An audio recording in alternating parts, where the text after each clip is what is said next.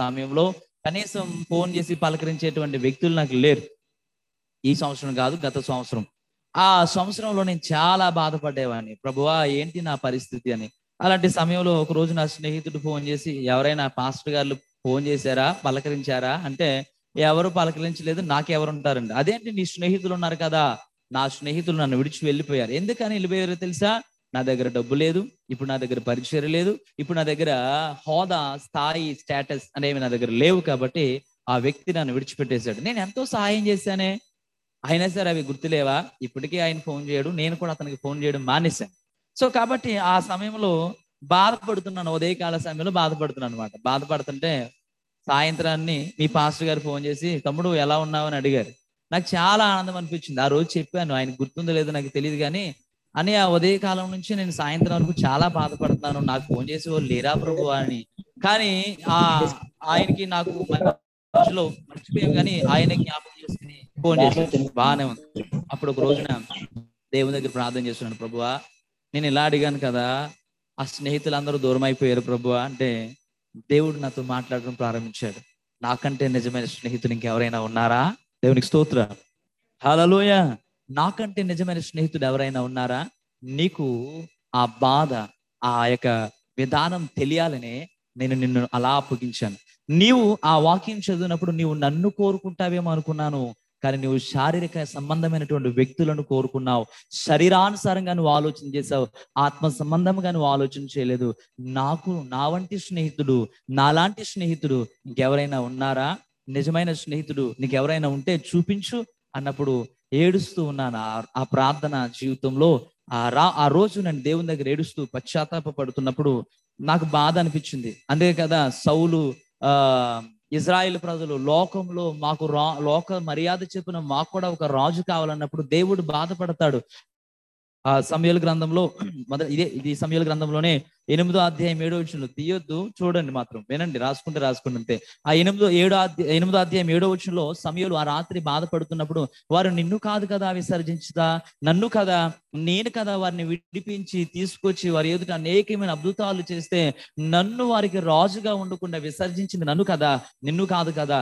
So ఆ రోజుల్లో Israel ప్రజలు లోక మర్యాద చెప్పున లోక సంబంధమైన వ్యక్తులను కోరుకున్నట్లుగా ఆ రోజు నేను కూడా కోరుకుని చాలా ఇబ్బంది పడ్డాను, చాలా బాధపడ్డాను. ఆ పరిస్థితుల నుంచి బయటపడడానికి చాలా ఇబ్బంది పడిన తర్వాత ఈ వాక్యాన్ని ధ్యానం చేస్తూ పిల్లరా దీనిని బట్టి నాకు నేర్పినటువంటి అనుభవాలని నేను మీకు తెలియపరుస్తాను. సో ఆ రాత్రి దావీదును యోనాతాను నా ప్రాణ స్నేహితుడు, నాకు ప్రియమైన వాడు, నా హృదయంతో పెనవేసుకున్నటువంటి వ్యక్తి అని చెప్పేసి అతనితో నిబంధన చేసుకున్నాడు. ఈ యోనాతాను ఎవరికి సాదృశ్యంగా ఉన్నారు అంటే, ఈ రోజు నేను ప్రకటించే నజరేయుడైన యేసుక్రీస్తుకు సాదృశ్యంగా ఉన్నారు. దేవునికి స్తోత్రం, హల్లెలూయా. ఎందుకని యేసుక్రీస్తుకు సాదృశ్యంగా ఉన్నారు అంటే, ఈ యోనాతాను మరణించాలి. యోనాతాను మరణిస్తేనే దావీదు రాజుగా సింహాసనం ఎక్కుతాడు. ఎందుకంటే దేవుడు దావీదుకు వాగ్దానం చేశాడు, నీవు నా ప్రజలను ఏలబోతున్న రాజువు, నీవు గొర్రెల దొడ్డులో ఉన్నటువంటి నిన్ను తీసుకొచ్చి ఇజ్రాయేల్ ప్రజలను ఏలేటువంటి రాజుగా చేయబోతున్నాను. నా ప్రజలను నువ్వు పాలించాలి, నా ప్రజలను నువ్వు నడిపించాలి, నా ప్రజలను నువ్వు బలపరచాలి, వారిని నా మందిరానికి నడిపించగలగాలి, నా యొక్క ఉద్దేశాలన్నీ కూడా నువ్వు సఫలపరచాలి. సౌలు అనేవాడు అది చేయలేకపోయాడు. కాబట్టి నేను ఎంత మేరకైతే భూమిని కొలిచి ఆ భూమి అంతటినీ కూడా నువ్వు స్వాధీనపరుచుకుని నా ప్రజలకు దాన్ని అప్పగించాలి అనేటువంటి దానితో దేవుడు ముందుగానే ఆ అరణ్యంలో ఉన్నటువంటి దావీదుతో దేవుడు వాగ్దానం చేశాడు, అంటే నిబంధన చేసుకున్నాడు. కాబట్టి ఇప్పుడు ఈ యొక్క యోనాతాను కూడా దావీదుతో నిబంధన చేసుకుంటున్నాడు. కాబట్టి నిబంధన అనేది చాలా ప్రాముఖ్యమైనది. ఆ రోజుల్లో నిబంధన అంటే ప్రమాణం చేయడం. సో దేవుడు అబ్రహాముతో నిబంధన చేసుకున్నాడు, ఆ నిబంధనను జ్ఞాపకం చేసుకునేదని ఉంటది. కాబట్టి నిబంధన అనేది చాలా ప్రాముఖ్యమైనది. దేవుడు యేసు ప్రభు ఎవరైతే ఆయనతో సహవాసం చేయాలనుకుంటారో వారితో ఆయన ఒక నిబంధన చేస్తాడు. 2010వ సంవత్సరంలో నేను బాప్తిసం తీసుకున్నప్పుడు, నేను బాప్తిసం తీసుకోవడానికి నేను మా అమ్మని అడగలేదు, మా నాన్న అడగలేదు, మా స్నేహితులను అడగలేదు. దేవుని వాక్యం నన్ను తాకింది. నేను అద్భుతాలు చూసి రాలేదు, స్వస్థతలు చూసి రాలేదు. ఆయన వాక్యం నన్ను తాకుతున్నప్పుడు నన్ను ప్రేమిస్తున్నాడు అని నేను అర్థం చేసుకున్నాను. బాప్తిస్మం తీసుకోవాలనుకున్నాను. బాప్తిస్మం తీసుకున్న రోజున దేవుడు నాతో ఒక నిబంధన చేసుకున్నాడు. అదే విలాప వాక్యములు 3:27 వచ్చిన నుంచి కొన్ని వచనాలు అక్కడ ఉంటాయి. ఆ వచనాలలో దేవుడు చేసుకున్నటువంటి నిబంధనను నేను ప్రతిరోజు జ్ఞాపకం చేసుకుంటూ ఉన్నాను. ఆ నిబంధన కొన్ని దినాలు నేను మర్చిపోయినప్పుడు మరలా ఆయనకు జ్ఞాపకం చేశాడు. నిబంధన అనేది చాలా ప్రాముఖ్యమైనది. ప్రతి ఒక్క వ్యక్తి యేసు ప్రభుతో సహవాసం చేయాలనుకున్నప్పుడు ఆయన ప్రతి ఒక్కరితో కూడా నిబంధన చేసుకుంటాడు. నీతో అటువంటి నిబంధన ఉన్నదా? ఆ నిబంధన కొరకై ఆయన చాలా మనల్ని ఆదరిస్తూ ఉంటాడు. ఎందుకంటే ఆ నిబంధన చేసుకున్న తర్వాత దావీదు యోనాతానుల యొక్క ఆ ప్రవర్తన చాలా మార్పు కలిగినది. ఎందుకంటే యోనాతాను దావీదు కొరకు ఎంతో పాటుపడ్డాడు, ఎంతో ప్రయాసపడ్డాడు, రాజ్యాన్ని వదిలివేయడానికి ఇష్టపడ్డాడు. సౌలు దేవుడిచ్చినటువంటి రాజ్యాన్ని విడిచిపెట్టడానికి ఇష్టపడు. ఎందుకంటే యోనాతాన్ అంటాడు, నీవు దేవుడి చేత అభిషేకించబడ్డావు, ఈ రాజ్యాన్ని ఇజ్రాయేలును పరిపాలిస్తావని దేవుడు చెప్పాడు అని. కాబట్టి ఈ యోనాతాన్ ఎందుకు క్రీస్తుగా మనకి సాదృశ్యంగా ఉన్నారంటే, క్రీస్తు మన కొరకు చనిపోకపోతే మనకి ఈ భాగ్యము లేదు. యేసుక్రీస్తు చనిపోకపోతే మనకి రక్షణ లేదు. యేసు ప్రభు మన కొరకు చనిపోకపోతే మనకి మారు మనసు లేదు, దేవుని రాజ్యం లేదు, దేవుని వాక్యాన్ని ప్రకటించే అర్హత లేదు, దేవుని మందిరంలో కూర్చున్నటువంటి యోగ్యత లేదు. యూదులకు మాత్రమే అర్హత. అలాంటిది యేసు ప్రభు లోకానికి వచ్చి ఆయన 33.5 సంవత్సరాలు జీవించి తండ్రి చిత్తాన్ని నెరవేర్చి ఆయన వెళ్ళిపోతూ ఈ కృప భాగ్యాన్ని మనకు అనుగ్రహించారు. కాబట్టి ఈ రోజు ఈ కృపలో మనం కొట్టుకుని వెళ్తున్నాం. ఈ కృపలో దేవుని రాజ్యాన్ని అనుభవిస్తున్నాం. ఈ కృపలో దేవుని వాక్యాన్ని అనుభవిస్తున్నాం. ఈ కృపలో యవన కాల ప్రాయంలో అనేక మంది యవనస్తులు ఆ పాడు మార్గంలో, పాడు లోకంలో చెడిపోతూ ఉంటే మనల్ని మనం ప్రత్యేకపరుచుకుని ప్రభు కొరకు జీవించడానికి దేవుని సహాయం మనకి తోడై ఉన్నది. కాబట్టి ఇప్పుడు యోనాతాను నిబంధన చేసుకున్న తర్వాత దావీదుకి 4 వస్తువులు ఇచ్చారు. అందులో నేను ఎన్ని గంటలకు స్టార్ట్ చేశాను చూడలేదు కదా, 10 నిమిషాలు అయింది కదా. సో 5 అయింది. నేను త్వరగానే వాటిని గురించి క్షుణ్ణంగా వివరించి, అంటే క్షుణ్ణంగా అంటే 2-3 మాటలు మీకు వివరించి ముందుకు వెళ్తాను. యేసు ప్రభు ఎవరికైతే నిబంధన చేసుకున్నాడో వారికి ఇచ్చేటువంటి వాటిని యోనాతాను ద్వారా మనం నేర్చుకుందాం. దావీదును ప్రేమించిన తర్వాత ఆయన ఆ వ్యక్తికి ఏమిచ్చాడు? దుప్పటి కాదు, దుప్పటి కదా, దుప్పటి ఏమిచ్చాడు ఆయన? 2 ఏమిచ్చాడు? కత్తి. మాట్లాడండి, మీరు చిన్నపిల్లలు కాదు కదా, మాట్లాడండి. నెక్స్ట్ ఏమిచ్చాడు? మీ స్వరం బయటికి రావాలి, నోట్లో మాట్లాడితే చెప్పండి. ఏమిచ్చాడు? తర్వాత దుప్పటి, తర్వాత ఏమిచ్చాడు? కత్తి, తర్వాత నడుకట్టు. ఇవి ఎందుకు ఇచ్చాడు? వీటి వలన మనకు అవసరం కొన్ని విషయాలు మనం నేర్చుకుందాం. యేసు ప్రభుతో సహవాసం చేస్తే నేను బాధపడుతున్నప్పుడు దేవుడు నాతో మాట్లాడినటువంటి మాటలు, ప్రభువా నేను తప్పు చేశానయ్యా అని నన్ను అడుగుతున్నప్పుడు, నీవు నీ తప్పు తెలుసుకోవాలని నేను నిన్ను ఆ రీతిగా అప్పగించానని చెప్పాడు. కాబట్టి నేను అర్థం చేసుకున్నాను, ప్రభువుని బట్టి ఆనందించాను. నన్ను త్రోసివేయలేదు ప్రభువా, నీకు వందనాలని దేవుని దగ్గర ప్రార్థించాను. మొట్టమొదటిగా దుప్పటి. ఆ దుప్పటి ఇచ్చిన ఆ దుప్పటి ఆ రాత్రికాల సమయంలో పండుకోవడానికి దుప్పటి అవసరం కాబట్టి దుప్పటి ఇచ్చారు. నేను ఇక్కడికి వచ్చిన తర్వాత పడుకోవడానికి ఆ మంచం వేశారు, దుప్పటి అవసరం కాబట్టి నాకు దుప్పటి ఇచ్చారు. సో మరి దుప్పటి యొక్క విషయం ఏంటి అనేది కొన్ని విషయాలు మనం నేర్చుకుందాం. దుప్పటి దేనికి సాదృశ్యంగా ఉందంటే దేవుని ఆత్మకు సాదృశ్యంగా. దేనికి చెప్పాలి? దేనికి? దేవుని ఆత్మకు సాదృశ్యంగా ఉంది. ఎలా చెప్పగలుగుతారండి? మీరు ఎందుకు అలా అనగలుగుతున్నారు అని అంటే, చూడండి, రాజులు 1వ గ్రంథం 19వ అధ్యాయం 19వ వచనాన్ని ఒకసారి చదువుకుందాం. రాజులు 1వ గ్రంథం 19వ అధ్యాయం 19వ వచనాన్ని చదువుకుందాం త్వరగా. ఏలియా అచ్చటి నుండి పోయిన తర్వాత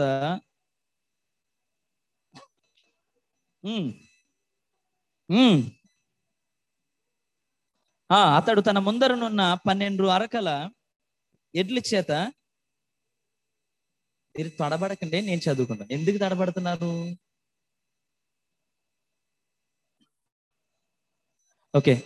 అతడు తన ముందునున్న 12 అరకల ఎడ్ల చేత దుక్కి దున్నించుచు 12వ అరక తాను తోలుచుండెను. ఏలియా అతని చేరబోయి తన దుప్పటి అతని మీద వేయగా అతడు వెంటనే ఎడ్లను విడిచి ఏలియా వెంట పరిగెత్తి.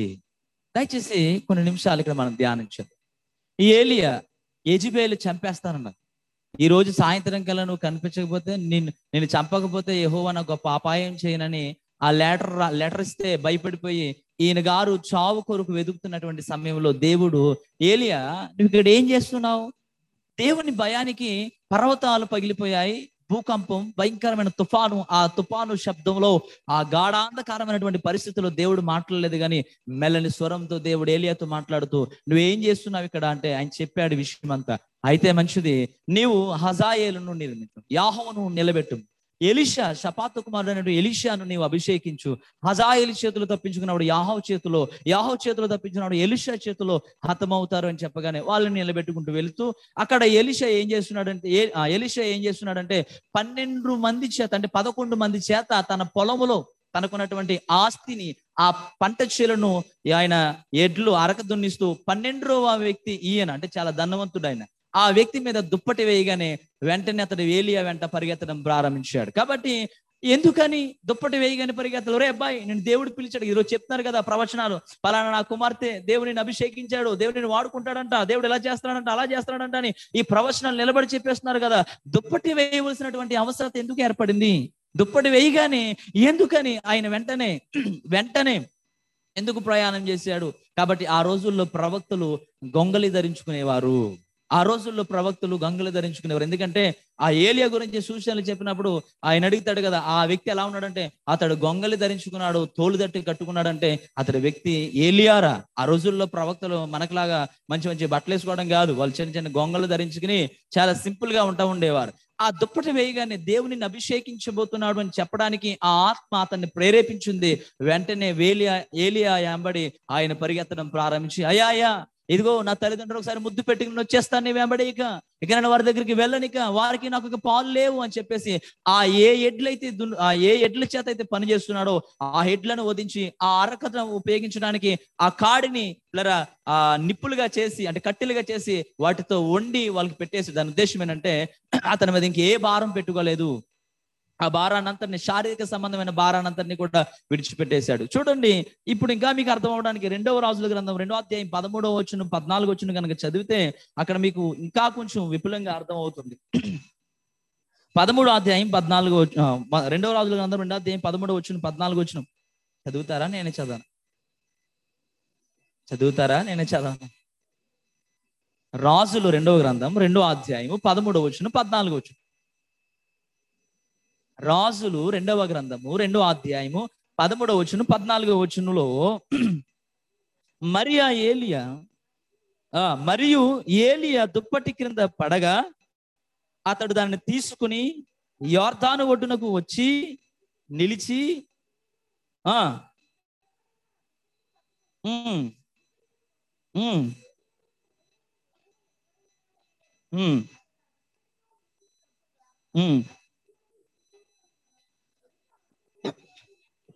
ఆమేన్, దేవునికి స్తోత్రం.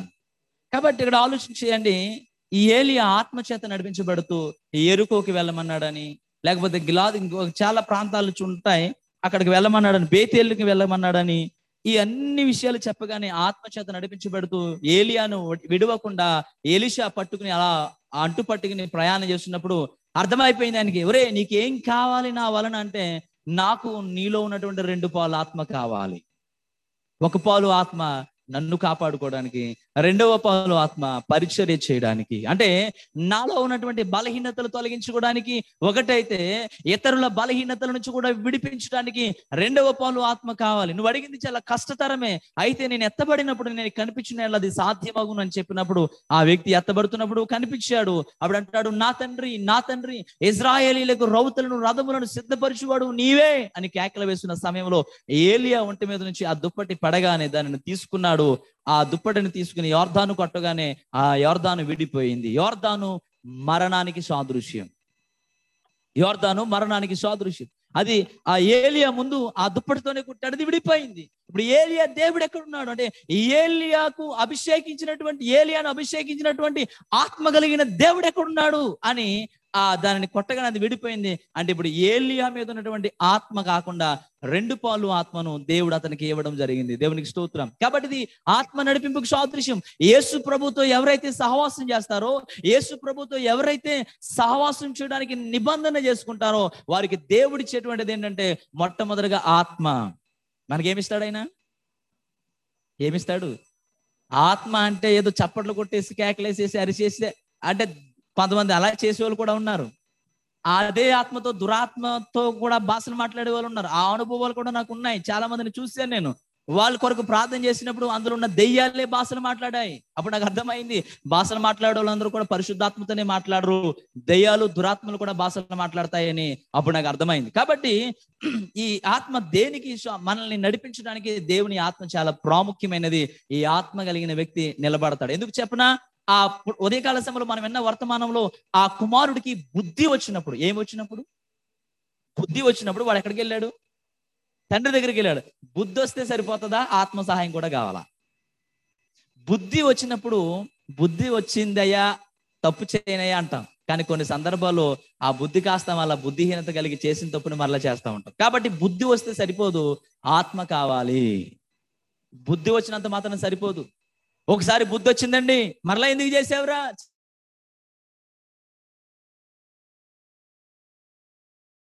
సార్లు అంటూ ఉంటాం. కాబట్టి బుద్ధి వచ్చినంత మాత్రాన సరిపోదు, ఆత్మ సహాయం కావాలి. ఎందుకంటే క్రీస్తు ఆత్మ లేనివాడు ఆయన వాడు కాదు.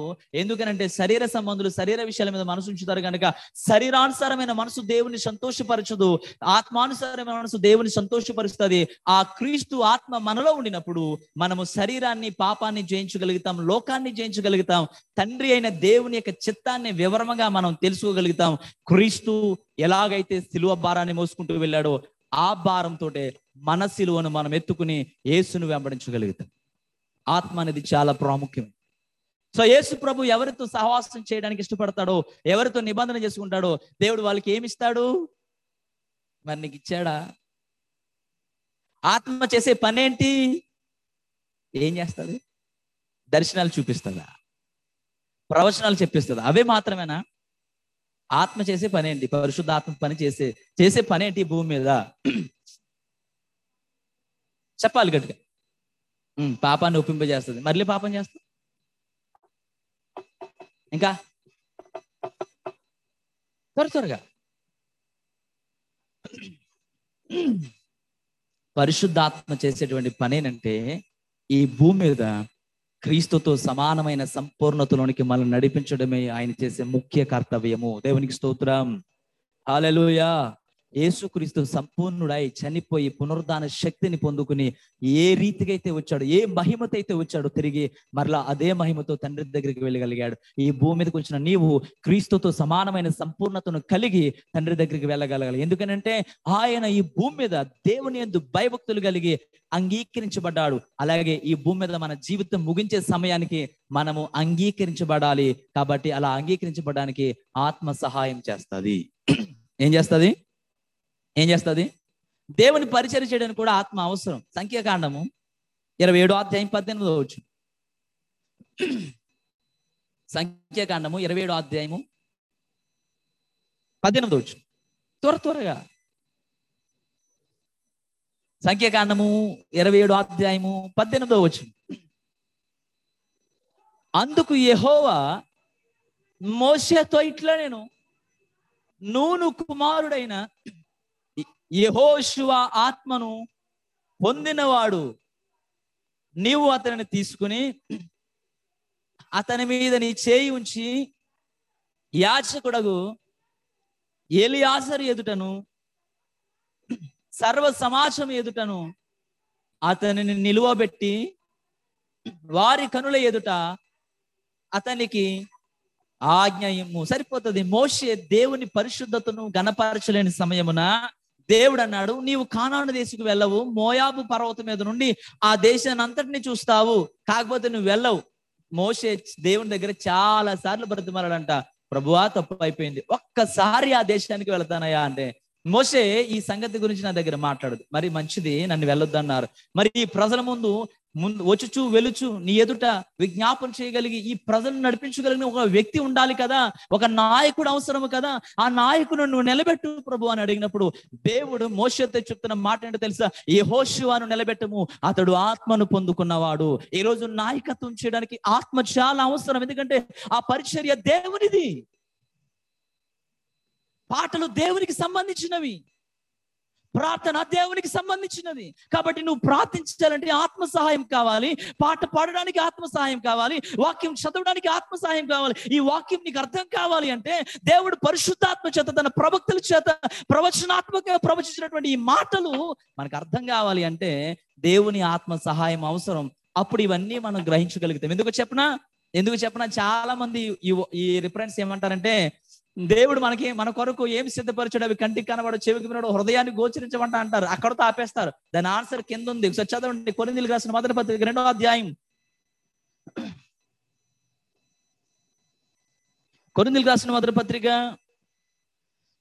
కొరింథీయులకు రాసినటువంటి మొదటి పత్రిక 2వ అధ్యాయము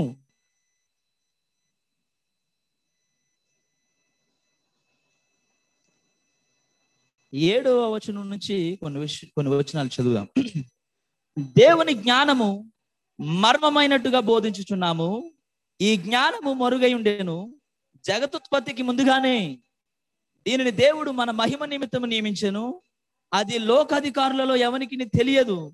అది వారికి తెలిసి ఉండిన ఎడల మహిమా స్వరూపియగు ప్రభువును సిలువ వేయకపోయిందురు. ఇందును గూర్చి దేవుడు తన్ను ప్రేమించు వారి కొరకు ఏవి సిద్ధపరిచెనో అవి కంటికి కనబడలేదు, చెవికి వినబడలేదు, మనుష్య హృదయమునకు గోచరము కాలేదని వ్రాయబడి ఉన్నది మనకైతే. అది ఇక్కడ ఆన్సర్. చదవండి. దేవుడు వాటిని తన ఆత్మ ద్వారా బయలుపరుచుచున్నాడు. ఆ ఆత్మ అన్నిటినీ, దేవుని మర్మములను కూడా పరిశోధించుచున్నాడు. కాబట్టి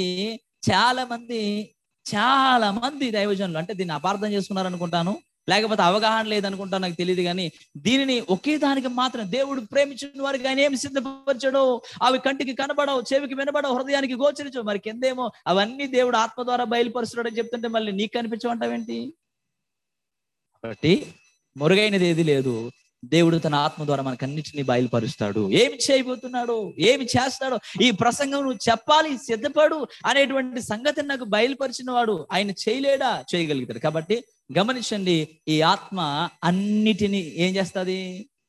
పరిశోధిస్తుంది. దేనిని పరిశోధిస్తుంది? చెప్పాలి, దేవుని సంగతులను. దేవునికి స్తోత్రం చెప్పండి. ఈ వర్తమానం మీకు అర్థమవుతుందా? అర్థమవుతుంది కదా? సరే, మంచిది. సో రెండవది, అన్ని వివరించిన కానీ రెండోది చెప్పేసి 2 మాటలు చెప్పి నేను ముగిస్తాను. ఖడ్గము, కత్తి. ఏమి ఇచ్చాడు ఆయన ఇప్పుడు? ఖడ్గము దేనికి సాదృశ్యంగా ఉందంటే వాక్యానికి సాదృశ్యం. దేనికి? 149వ కీర్తన 4వ వచనం నుండి 9వ వచనం వరకు చదవండి. చూడండి, రాసుకోండి. కానీ లాస్ట్ వచనం చదవండి, 2 వచనం, లాస్ట్ 2 వచనం. కీర్తన గ్రంథం 149వ కీర్తన 9వ వచనం చదవండి ఒకసారి. విధింపబడిన తీర్పు వారి మీద నడుపుటకును వారి చేతిలో 2 అంచుల ఖడ్గమున్నది. ఆయన భక్తులందరికీ ఘనత ఇదే, యెహోవాను స్తుతించుడు. దేవునికి స్తోత్రం. ఆయన చేసేటువంటి పని ఏంటంటే వాక్యము. ఖడ్గం ఇచ్చాడు, కత్తినిచ్చాడు. కాబట్టి ఆ ఖడ్గము దేనికి సాదృశ్యంగా ఉందంటే వాక్యానికి సాదృశ్యంగా ఉంది. ఈ వాక్యము మనల్ని సరి చేస్తుంది. ఎందుకంటే 109వ కీర్తనలో 9వ వచనం అనుకుంటా కదా, యవనస్తులు తమ నడకన దేని చేత శుద్ధి చేసుకుందరు? నీ వాక్యమును బట్టి జాగ్రత్తగా చూసుకున్న చేతనే కదా. మరలా దావీదు అంటాడు, నేను నీ ఎదుట పాపం చేయకుండానట్లు నా హృదయంలో నీ వాక్యమును ఉంచుకుని ఉన్నాను. అంటే దాని ఉద్దేశం ఏంటంటే బెత్షెబతో పాపం చేసినప్పుడు దేవుని ఎదుట నేను చేశాను, నీవు చూస్తున్న ఆ సంగతి నేను మరిచిపోయి, కళ్ళు నెత్తికెక్కిపోయి గర్వంతో చీకటిలో ఆ తప్పు చేశాను కనుక ఇక నీ ఎదుట నేను చేయకుండా నా హృదయంలో వాక్యం ఉంచుకున్నానని అంటూ ఉంటాడు. హెబ్రీయులకు రాసిన పత్రిక 4వ అధ్యాయం 12వ వచనంలో కూడా దేవుని వాక్యము ఎలాంటిదట? సజీవమైనది, రెండంచులు గల ఎటువంటి ఖడ్గము కంటెను పదును గలదై. అది మన ప్రాణాత్మలను, మూలుగులను, ఎముకలను ఏంటది దూర్చున్నంత మటుకు దూర్చు, విభాగించుచు మన హృదయం యొక్క తలంపులను శోధిస్తూ ఉంది. దేవుని వాక్యం ఎందుకని మాట రాసుకుంటూ వచ్చాడంటే, కొంతమంది అవిధేయత వలన వాళ్ళు విశ్రాంతిలోనికి ప్రయాణించలేకపోయారు. వాగ్దానం చేయబడినటువంటి ఆ ప్రాంతంలోనికి, ఆ ప్రదేశంలోనికి వాళ్ళు వెళ్ళలేకపోయారు. అయితే మనము అవిధేయులముగా ఉండి పడిపోకుండా జాగ్రత్త కలిగి నిలబడటానికి ఈ వాక్యం చాలా ప్రాముఖ్యమైనది. ఈ వాక్యం ఏం చేస్తుందంటే ప్రాణాన్ని, ఆత్మను విడదీస్తుంది. ఏం చేస్తుంది? ప్రాణాన్ని, ఆత్మను విడదీస్తుంది. ప్రాణాత్మలను అంటే ఈ శరీరాన్ని, ఆత్మను విడదీసి ఆత్మానుసారంగా బ్రతకడం ఎలాగా? శరీరానుసారమైన జీవితం ఇది. ఈ శరీరానుసారమైన జీవితంతో నువ్వు జీవిస్తే దేవుణ్ణి సంతోషపరచలేవు, దేవుణ్ణి మహిమపరచలేవు. ఆత్మానుసారంగా జీవిస్తే దేవుని సంతోషపరచగలుగుతావు. ఆత్మానుసారులే దేవుని కుమారులు అని చెప్పడానికి వాక్యం ఉపయోగపడుతుంది. అది మూలుగులను, అది ఎముకలను విడదీస్తూ దూరుచున్నంత మట్టుకు లోనికి దూరుచు విడగొడతాది. హృదయం యొక్క తలంపులను శోధిస్తుంది. మనిషి చెడిపోవడానికి హృదయము మూల కేంద్రము. మనిషి పాడైపోవడానికి హృదయము మూల కేంద్రం. అందుకే సామెతల గ్రంథం 23వ అధ్యాయం 26వ వచనంలో, నా కుమారుడా నీ హృదయం నాకిమ్ము, నా మార్గములను నీ కన్నులకు ఇంపుగా చేసుకున్నాము అని దేవుడు మాట్లాడుతూ ఉంటాడు. కాబట్టి పిల్లరా, మనం ఈ రోజు ఆలోచించేద్దాం. యోహాను సువార్త 17వ అధ్యాయం 14వ వచనంలో కూడా యేసు ప్రభు అంటారు, నీవిచ్చిన వాక్యము నేను వారికి ఇచ్చి ఉన్నాను. యోహాను సువార్త 17వ అధ్యాయం 14వ వచనాన్ని ఒకసారి చదువుదాం. వారికి నీ వాక్యము ఇచ్చి ఉన్నాను, నేను లోక సంబంధిని కానట్టు వారును లోక సంబంధులు కారు గనుక లోకము వారిని ద్వేషించును. అలాగే 21వ వచనం కూడా చదివితే 20-21 వచనాలు కూడా ఒకసారి చదవండి. మరియు నీవు నన్ను పంపితివనియు ఈ లోకము నమ్మునట్లు తండ్రి నా యందు నీవును నీ యందు నేనును ఉండులాగున వారును మన యందు ఏకమై ఉండవలనని వారి కొరకు మాత్రం నేను ప్రార్థించట్లేదు. వారి వాక్యము వలన ఏ వాక్యాన్ని అయితే వారు పొందుకున్నారో ఆ వాక్యాన్ని వారు ప్రకటిస్తున్నప్పుడు వారి వాక్యము వలన నా యందు విశ్వాసముంచు వారందరూ ఏకమై ఉండవలనని వారి కొరకు ప్రార్థించుచున్నాను. పిల్లరా, కాబట్టి ఇంకా చెప్పడానికి చాలా విషయాలు ఉన్నాయి. అయితే వాక్యం అనేది చాలా ప్రాముఖ్యమైనది. ఇప్పుడు యనాతాను దావీదుకు కత్తి ఇచ్చాడు. అది దేనికి సాదృశ్యం అంటే వాక్యానికి సాదృశ్యం. యేసు ప్రభుతో ఎవరైతే నిబంధన చేసుకుంటారో, యేసు ప్రభు ప్రాణము హృదయముతో వీరి హృదయాలు ఎవరి హృదయాలు అయితే అతుక్కుపోతాయో వారికి దేవుడిచ్చేటువంటి ప్రతిఫలాలు ఏంటో తెలుసా? ఏదో వరాలు అనేది కాదు, కానీ ఈ ఆత్మ ప్రభు కార్యాలు చేయడానికి మనల్ని సిద్ధపరుస్తుంది. ప్రభు చిత్తాన్ని నెరవేర్చడానికి మనకి సహాయం చేస్తుంది. భూమి మీద ఆత్మ చేసే పని ఏంటో తెలుసా? ఇది దేవుని చిత్తం, ఇది దేవుని చిత్తము కాదని బయలుపరుస్తుంది, నీకు చెప్తాది, నీతో మాట్లాడుతుంది, నిన్ను నడిపిస్తుంది. ఎందరైతే దేవుని ఆత్మ చేత నడిపించబడతారో వారందరూ కూడా దేవుని కుమారులు. కాబట్టి మనము యేసు ప్రభుతో సహవాసం చేస్తూ ఆయనే మనకి నిజమైన స్నేహితుడు. నిజమైన స్నేహితుడు విడువక ప్రేమించును. సామెతల గ్రంథం 17వ అధ్యాయం 17వ వచనంలో నిజమైన స్నేహితుడు విడువక ప్రేమించును, అట్టివాడు దుర్దశలో కూడా మనల్ని విడువాడు. నా స్నేహితుడు, నేను ఎవరైతే నా ప్రాణ స్నేహితుడు అనుకున్నానో ఆ స్నేహితుడు నా దుర్దశలో, నా దుఃఖ దినాలలో, నా బాధలలో, చింతలలో, వేదనలో నన్ను విడిచి వెళ్ళిపోయాడు. కానీ ఆ సమయంలో నా నిజమైన స్నేహితుడు నన్ను ఆదరించి నాకు ప్రత్యక్షమై నన్ను బలపరిచాడు. దేవునికి స్తోత్రం. ఆయన ఈ ఆత్మ నాకు అనుగ్రహించాడు. ఈ ఆత్మ సహాయం, ఆత్మ మూలుగుతుంది అనేటువంటి అనుభవాన్ని కూడా నేను పొందుకోగలిగాను. దేవునికి స్తోత్రం. ఆ మూలుగు ఎలా ఉంటుందో, అసలు ఎంత సహాయం చేస్తాదో ఆ అనుభవాలు ప్రాక్టికల్ గా అనుభవించినప్పుడు అర్థమవుతుందండి.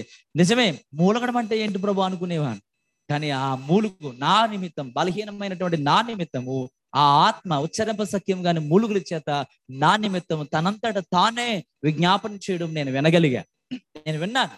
నా చెవులతో ఆ మాటలు స్పష్టంగా నేను వినగలిగాను. నా పక్షమున మూలుగుతూ ఉంటే నాకు ఆశ్చర్యం వేసింది, నన్ను ఎంతగా ప్రేమిస్తున్నావా? ఎందుకనంటే ఆయన నాతో నిబంధన చేసుకున్నారు, ఆ నిబంధనకు నేను లోబడడానికి ఇష్టపడ్డాను. అప్పుడు ఆ ఆత్మ నన్ను బలపరుస్తూ ఉంది. కాబట్టి ప్రియమైన సహోదరి సహోదరుడు, వీళ్ళు దేనికి సాదృశ్యం అంటే, బలవంతుని చేతిలోని యవన కాలమందు పుట్టిన కుమారులు బలవంతుని చేతిలోని బాణములు వంటి వారు అంటే బలవంతునికి సాదృశ్యంగా ఉంది. కాబట్టి పిల్లరా, ఈ నడికట్టు దేవునికి దేనికంటే దేవుని యొక్క మనస్సుకు సాదృశ్యంగా ఉంది. పేతురు రాసినటువంటి మొదటి పత్రిక మొదటి అధ్యాయంలో 13వ వచనం అనుకుంటా, 14వ వచనం అనుకుంటా, మీ మనస్సు అనే నడుము కట్టుకుని, నడికట్టు మనస్సుకు సాదృశ్యం. అలాగే అక్కడ ఒక చోట అంటాడు, పేతురు రాసిన మొదటి పత్రిక 4వ అధ్యాయం మొదటి వచనంలో ఏమనంటాడో తెలుసా? క్రీస్తు శరీరమందు శ్రమ పడిన గనుక అట్టి మనస్సును మీరు ఆయుధముగా ధరించుకునుడి. ఎఫెసీయులకు రాసిన పత్రిక 6వ అధ్యాయం 14వ వచనంలో మీరు సత్యమనే నడికట్టు, మీ నడుమునకు సత్యమనే దట్టిని మీ నడుమునకు కట్టుకోండి. కాబట్టి ఈ నడికట్టు సత్యానికి, దేవుని మనస్సుకు సాదృశ్యం. నడుము అనేది చాలా ప్రాముఖ్యమైనది. కాబట్టి ప్రియమైన సహోదరి సహోదరుడా, ఈ రోజు యవన కాలంలో ప్రాయంలో నీకు స్నేహితులు ఉన్నారు, నేను లేదని అనట్లేదు. She is my best friend, he is my best friend, మా లైఫ్ అంటే మా ప్రాణ స్నేహితులు అని వాళ్ళ గురించి మనం కొన్ని కామెంట్స్, పోస్టులు అయ్యి పెడతా ఉంటాం. ఈయనకి నాకు ఇన్ని సంవత్సరాల పరిచయం, అనుభవం, స్నేహం. సో దేవునితో సహవాసం చేయాలి, ఫ్రెండ్షిప్ చేయాలి అంటే మనం ఆయనతో కలిసి సమయాన్ని పాటించాలి. ఏం చేయాలి? సమయం ఆయనకి ఇవ్వాలి, ఆయనతో గడపాలి. నీకు ఆయన స్నేహితుడైనప్పుడు, పాస్టర్ గారు నాకు స్నేహితుడైనప్పుడు, ఈయన నాకు స్నేహితుడు, నేను ఈయనకి స్నేహితుడైనప్పుడు, ఈయన నాకు ఫోన్ చేయాలి, నేను ఈయనకి ఫోన్ చేయాలి. దూరంగా ఉన్నాం కాబట్టి అప్పుడప్పుడు మేము కలుసుకోవాలి. సమయాన్ని ఇన్వెస్ట్మెంట్ చేయాలి. నువ్వు చేయగలుగుతున్నావు? ఈరోజు హ్యాండ్రైడ్ ఫోన్స్ వచ్చాయి, ఎక్కువ దాంతో సమయాన్ని స్పెండ్ చేస్తున్నారు, మనుషులతో ఎక్కువ సమయాన్ని స్పెండ్ చేస్తున్నారు. నువ్వు ఆయనను స్నేహితునిగా ఎంచుకున్నప్పుడు నువ్వు ఆయనతోనే మాట్లాడాలి, ఆయనతోనే సహవాసం చేయాలి. కొంతమంది భయంకరమైన వ్యక్తిత్వాలు ఉంటాయి. ఆ స్నేహితులు ఎలా ఉంటారంటే, వీళ్ళిద్దరు పరిచయం అయిన తర్వాత ఈ అమ్మాయితోనే మాట్లాడాలి, ఈ అమ్మాయి ఇంకొకరితో మాట్లాడితే నచ్చదు దానికి. అసలు గొడవలు. కొంతమంది ఉంటారు. మా ఇంట్లో మా అమ్మ అప్పుడు ఏమనేదంటే, ఏదైనా ఎవరికైనా గొడవ ఏదైనా అయితే నేను వాళ్ళతో మాట్లాడలేదు కదా, మీరెందుకు మాట్లాడతారు అనేది మా అమ్మ. సో అంటే అమ్మ మాట్లాడకపోతే యారా బాబు అని పలకరించడం, మనం పలకరించడం మానేస్తామా? కొంతమంది విచిత్రమైనటువంటి స్నేహితులు ఉంటారు. మన విచిత్రమైన స్నేహితుడు అట్లాంటి వాడు. ఆయనతోనే సహవాసం చేయాలి, లోకంతో సహవాసం చేయకూడదు. ఆయనతోనే సమయం ఇన్వెస్ట్మెంట్ చేయాలి. ఎందుకని మా అమ్మ బాధపడేదాన్ని ఆలోచించి ఉంటుంది, నిజమే కదా? మా అమ్మని వాళ్ళు అవమానపరిచినప్పుడు నేను వెళ్ళి వాళ్ళతో సహవాసం చేస్తే మా అమ్మ నాకు లోకు చేసినట్లే కదా, లోకువ చేసి, తక్కువ చేసి, అవమానపరిచినట్లే కదా. అది మంచి చెడు తర్వాత మనం ఆలోచించాలి. సో యేసు ప్రభుతో స్నేహితులు అని చెప్పుకుని లోకంతో సమయం, అపవిత్రమైన లోకాశలతో సమయాన్ని గడిపితే ఎక్కడ? సో కాబట్టి ప్రియమైన యవన బిడ్డలారా, నేను కూడా యవనొస్తున్నాయి కాబట్టి మనందరము కలిసి యేసయ్యతో సహవాసం చేద్దాం. ఆయన ఇచ్చేటువంటి వాటిని మనం తీసుకుని వాటి ద్వారా మన జీవితాన్ని కొనసాగిద్దాం. అట్టి కృప దేవుడు మనకు అనుగ్రహించును గాక.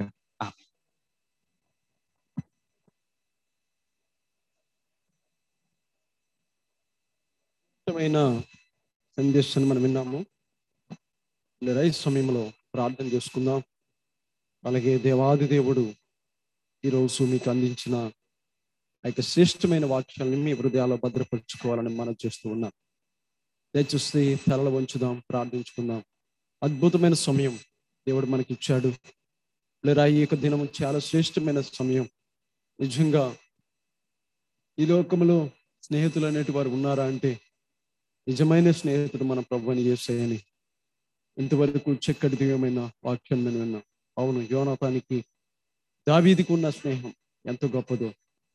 అలాగే దావీదు కొరకు యోనాతాను అలాగే మరణించినట్టుగా మన కొరకు ప్రభువుని యేసయ్య మరణించి మనకి శ్రేష్టమైన ఈవులను, శ్రేష్టమైన స్వాస్థ్యమును ప్రభు మనకు అనుగ్రహించినట్టుగా సమయంలో విన్న వర్తమానాలను మన హృదయాల భద్రపరుచుకుని, అలాగే 4 అనుభవాలు, ఆ యొక్క 4 అనుభవాలు కలిగి మనము దేవునిలో ముందుకు సాగవలసిన రీతిని బట్టి ప్రభుని స్తుతిస్తూ, చక్కటి వర్తమానం అందించిన ప్రజలను బట్టి ప్రభుని స్తుతిస్తూ ప్రార్థించుకుందాం. స్తోత్రములు నాయన, పరిశుద్ధుడా, మీకు వందనాలు ప్రభువా. ఈ దినమున ప్రత్యేకమైన రీతిలో మీ సన్నిధానములో కొంత సమయం యవనస్తులు గడపడానికి వారితో పాటు నేను కూడా గడపడానికి ఇచ్చిన గొప్ప భాగ్యాన్ని బట్టి వందనాలు. ఇదిగోనైనా రాజ్యానికి స్తోత్రాలు.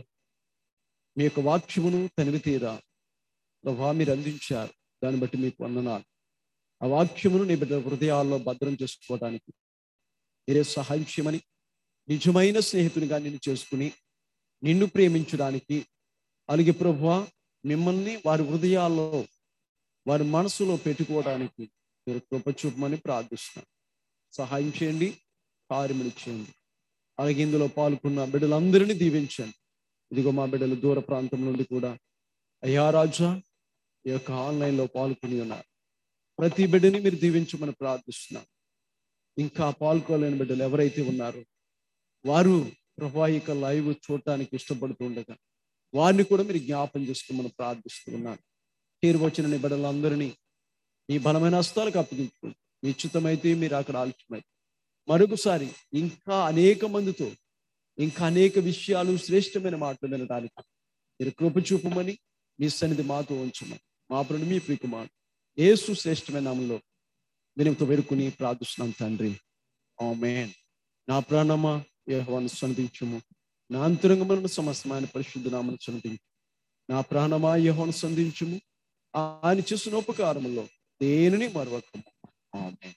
మన తండ్రి ప్రేమ, ప్రభువైన యేసుక్రీస్తు వారి కృప, పరిశుద్ధాత్మిక అన్యోన్య సహవాసము సమాధానము ఈ సమయంలో చేరి ఉన్న మీ అందరికీ, ఈ వాక్యము నిన్న బిడ్డలకును, అలాగే వాక్యం అందించిన తన దాసులకు సుధాతోడే నడిపించి బలపరిచి ఆశీర్వదించి తన మహిమ రాజ్యము కొరకు సిద్ధపరచును గాక. ఆమేన్. యేసు రక్తమే జయం, శిలువ రక్తమే జయం, ప్రవేశన సంపూర్ణ విజయం కలుగును గాక. ఆమేన్. ఈ శ్రేష్టమైన సమయంలో మీరు అందరూ పాల్గొన్న రీతిని బట్టి ప్రభువును స్తుతిస్తూ మీ అందరికీ కూడా ప్రత్యేకమైన వందనాలు తెలియజేస్తూ ఉన్నాను. ప్రభు చిత్తమైతే ఈ యొక్క నెల ఎలా అయిపోయింది, వచ్చే నెల నుంచి ఏదైనా టిఫిన్ కూడా ఏర్పాటు చేయడం జరుగుతుంది. దయచేసి యవనస్తులుగా మీరు అందరూ కూడా వచ్చే నెల నుంచి కూడా అలాగే మనము ఏమైనా కార్యక్రమాలు చేసుకోవడానికి కూడా ఉపయోగకరంగా ఉండటానికి వచ్చే నెల నుంచి ఆ కానుకలు మాకు కాదు మీకు, అనగా యవనస్తుల కార్యక్రమాలు ఏదైనా చేసుకోవడానికి ఉపయోగపడతాయి. అలాగే ప్రేమపూర్వకమైన ఆ యొక్క కానుకలు కూడా ఎత్తబడతాయి. వచ్చే నెల నుంచి అవి కూడా ఎత్తబడతాయి. దయచేసి విషయాన్ని గమనించాలని తెలియజేస్తున్నాను. God bless you. దేవుడు మిమ్మల్ని దీవించును గాక. అందరూ సంతోషంతో మన గృహాలకు వెళ్దాం. ఇంకేమైనా డౌట్స్ ఉన్నాయా? మంచిది. అలాగే వచ్చే నెల మరొక మంచి అవకాశాన్ని ప్రభు మనకు అనుగ్రహించును గాక.